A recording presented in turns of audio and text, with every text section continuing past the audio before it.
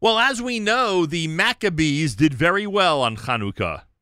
They had a massive victory, one of historic proportions, to say the least. Today's Maccabees, on a casual Erev Chanukah, yesterday up at the Max Stern Athletic Center, the men's basketball team known as the Yeshiva University Maccabees had quite a victory of their own to keep their perfect 2021-2022 season perfect record perfect. And with us live, and by the way, for those of you not aware of the fact, let me make you aware of the fact that Ryan Terrell, recognized as probably one of the greatest Division III basketball players ever in this country, broke the Yeshiva University men's basketball record for points in a game by scoring 51 points yesterday. The coach of the Yeshiva University Maccabees on this first day of Chanukah is, of course, Elliot Steinmetz. Coach, a pleasure to welcome you back to JM and the AM. Hey, Nachum, thank you. I guess we start with Mazel Tov and congratulations first. What an amazing victory it was yesterday. And what can I say? You have a perfect record. I mean, the season cannot possibly be going better. You as a coach probably would tell me there are ways the season could be going better. But from the fans' perspective, you guys are perfect, and it's pretty amazing to watch. So congratulations on all of that. Thank you. Yeah, from a result perspective, we're definitely where we want to be. You know, it's November. We want to be getting better still every day. Yeah, I can imagine. I mean, let's start with this record-breaking performance. What's it like first of all, I have to assume, as much as the team and yourself never, ever focuses on personal statistics, the way the game was yesterday late in the game, it looked like there were people in the room aware of what was needed to be done for him to break this record. Would that be fair? There definitely were. I don't think it was necessary for anybody on the bench, and probably in, but it was just one of those games where, you know, I mean, it's obviously never happened before, but where somebody's going like that, and you just try to keep going to him through the offense. And I give him a lot of credit, Ryan, because you know, until the last couple of shots where I think he probably knew where he was up to, he was just in the flow of the offense. Just, you know, and guys were looking for him because they knew he was cooking, and it was really just fun to watch. Yeah. It kind of gave the rest of us a day off. I wonder if the rest of the team felt that way. Some of the fans I was watching the game with were frustrated when somebody else would shoot. So I wonder what was going on the court. Was it one of those? I mean, look, you have to be fair to your other players as well. So I'm not getting you to try to say something you're going to regret. But was it one of those days, especially the way the first half went, where a good part of the team was having its struggles, and you just had to lean on him a bit more than even you usually lean on him? So I look at it a little differently. I mean, yes, we did. We definitely struggled in the first half. You know, I thought we played pretty poorly on both sides of the ball. In the second half, we really came out, and our team defense was a lot better in the second half. And you know, we were moving better. We were you know, covering our assignments a lot better, and our rotations were a lot better in the second half. And that led to, you know, just better execution offensively. And you know, one of the things that's great about, you know, the guys that we have is they always recognize when somebody's going good, and then they'll work for that guy. So, you know, I think our guys recognized that Ryan had the hot hand, and they started working for him. And if you watch the tape of the game, and you know, I watched it last night, obviously afterwards, you'll see guys actively looking to get him, you know, open in the post, and then making sure we shifted over so that we could throw him the ball there and kind of get him in good spots where he could, you know, go to work. And I thought that was something that, you know, yes, he did score the bulk of the points, obviously, but. And he'll be the first one to tell you, it was really a result of the work his teammates were putting in to screen for him and kind of move him into position. And then, obviously, you know, he made the rest happen. Elliot Steinmetz is with us, coach of the Maccabees. They've had a great start to Hanukkah, just like the real Maccabees did. That baseline jumper, I mean, someone said to me as he was hitting that baseline jumper, and I know that it's a patented shot for him at this point, It literally looks like it's a shot he could hit in the NBA. Are you amazed sometimes it has that shot goes in almost every time?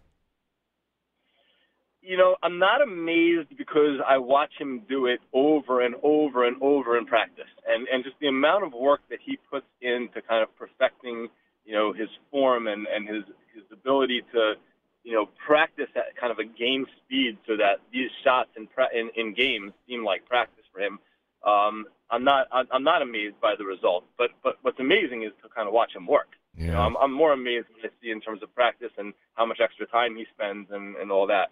And while I have you on the air, it's such an important message for the younger people out there, and really for everybody, especially the parents and grandparents that want to, turn this into a lesson for their children.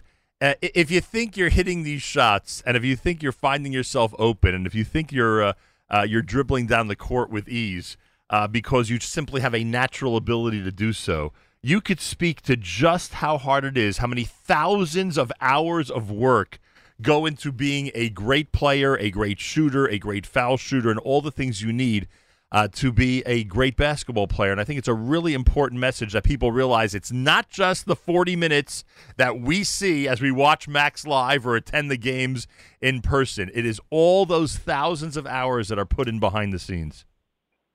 Yeah, and I think it's like that for anything in life, right? Yep. You generally see the results of things when you're an outsider. You don't see the work that necessarily went into it. You're doing a radio show for God knows how many years now. I imagine you don't just show up in the morning and start talking. There's a ton of preparation that goes in and a ton of work that goes in that none of us get to see.